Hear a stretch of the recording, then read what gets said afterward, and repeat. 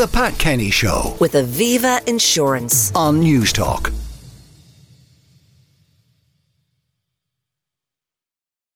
Every night is full of stars. More meaningful poems for life. It's the title of a new book by Aoibhin Garrihy. It's the second book of hers in which hope, love, loss and identity are just some of the key themes put together in a collection of wonderful poems. And the woman herself is here.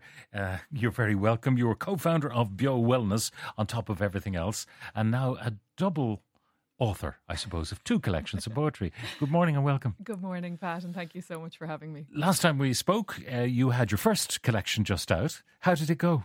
It went great. Well, here we are again. And I suppose after the first was launched, I kept finding more and more gems that I sort of wished were in the book and needed to find another home for them. So here we are with the second. Now, I'm sure people came up to you as well with suggestions. Did you ever hear this one? Or did you ever hear that one? For sure. And some of them are in it. And it's lovely. That's the beauty of it. It can be something that we all share and enjoy. I suppose it was the feedback after the first from people reaching out. Converts, I suppose. People who had closed the book on poetry after school, and this reignited maybe a spark for them, or lovely memories that people shared with one particular springs to mind. A girl reached out online on social media and said, thank you for this, you've gifted it to our family, and my dad is suffering from Alzheimer's, and it's something that we do now on a nightly basis where we get around the table, he picks a poem, reads it to us. He loves them because they're not too hard to understand, and it kind of reignites, I suppose, memories for them, childhood memories, and so I guess it's a segue into conversation, which is what it's all about. Yeah. Now, you have included your dad. I have again. You did it last time and you've done it again this time. He's still waiting for his royalties. Yeah, and you insist that it should be recited in a clear accent, so we won't ask you to recite it today. You've also got a poem of your own in there. Yeah, I suppose after compiling the first one, Anne Casey was one of the Irish poets. I think she's one of our greatest exports. She's now living in Australia, but she hails from West Clare, and I have just huge admiration for her. I'm a super fan, and one of the poems I'd love to share this morning is the BBC Reports by the poet herself. And I suppose as we endeavour to do better for the planet, for ourselves and for the generations to follow, Anne Casey's words will ring loud and clear here. The BBC Reports by Anne Casey. For the first time in history, man-made materials now outweigh all life on earth. I am a child of wind and rain, stone and bog, stratified silt slipping slowly into relentless seas. Too long gone now from the elements that shaped me, too far from my childhood shore.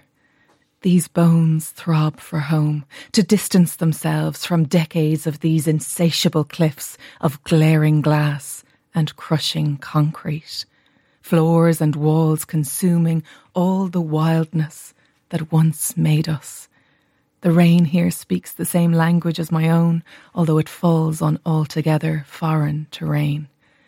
We have lost our way of hearing its words. Beautifully spoken. I came across in your collection a Seamus Heaney poem, which is wonderful. It's called Postscript. Again, it for some reason mentions County Clare. I know, we're a little bit biased. I'll attempt to read this. And sometime make the time to drive out west into County Clare along the flaggy shore in September or October, when the wind and the light are working off each other, so that the ocean on one side is wild with foam and glitter, and inland among stones the surface of a slate-grey lake is lit by the earthed lightning of a flock of swans, their feathers ruffed and ruffling, white on white, their fully grown headstrong-looking heads tucked or cresting or busy underwater. Useless to think you'll park and capture it more thoroughly.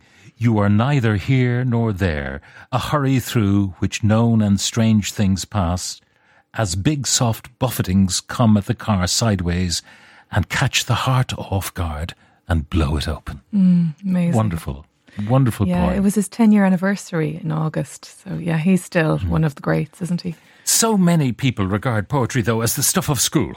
Yeah, I think it's such a shame. But the way we consume information now is changing. And I get a lot of these poetry gems from social media now, accounts that I follow, or I listen to podcasts. Frank Skinner's comes to mind. He has a poetry podcast. And I love getting the notification that he's uploaded a new episode where he dissects the poem in such a digestible way, and makes it more accessible. That business of digesting and analysing and parsing a poem, it does bring you back to school days. But then a lot of the poems were written in an English that we did not speak. No, and I guess, there is that stigma that it's irrelevant or a thing of the past. But I hope that has become somewhat of a thing of the past, that, we are breaking down that barrier that some may have to poetry and trying to make it that little bit more accessible.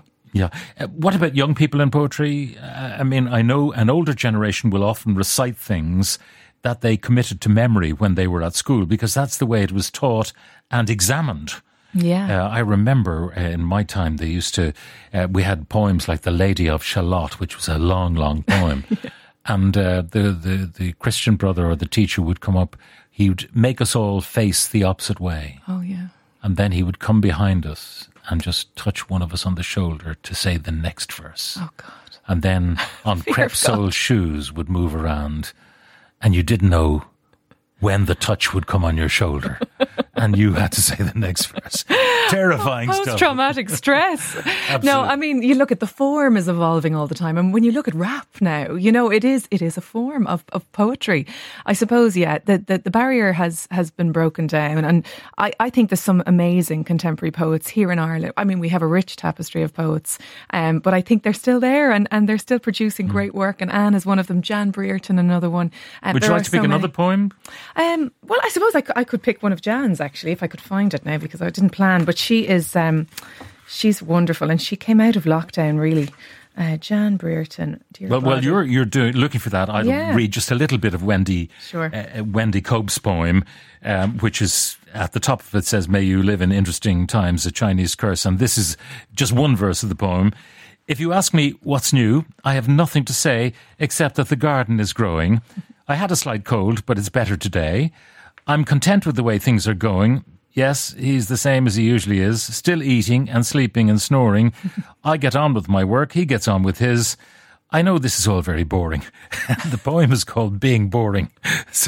And there are three verses of equal amusing boredom. Yes, yeah. Anyway, you've got your This point. is another one by Jan Brereton. It's called Sound Body, and it celebrates our perfect imperfections. "Dear body, I didn't mean what I said about your wobbly bits. I love your stretch marks and scars, and your big droopy tits, your round, blanc-mange belly, and your 2 boiled ham thighs. I love the crepe paper creases around each of your eyes. I love the pimple that lodges on your forehead for weeks. I love the hair on your toes and the dimples on your bum cheeks. And though sometimes I wish that your legs were longer, I'm you, you're me, and together we're stronger. You hold me, you host me, you move me around. My body, my gift. Dear body, your sound." Your sound. It's a lovely book, a nice hardcover, and it'll stand the test of time, I suspect. And it's available everywhere, I suppose. Yeah, in all good bookshops. In all good bookshops, and lots of the bad ones too. Every Night is Full of Stars. It's called. By the way, how's Beo going? It's going great, Pat. Yeah, thank you. We're 6 years in business now, and we're embarking on a new venture in Ennistown, which is where we're living. And we have a whole new flagship. We're opening the doors in 3 weeks' time. Coffee house, studio space and retail space. So it's all go, but all good. You are a busy woman and doing it all so well. Thank you very much, Aoibhin, for joining us in the studio today. The Pat Kenny Show. With Aviva Insurance. Weekdays at 9 a.m. on News Talk.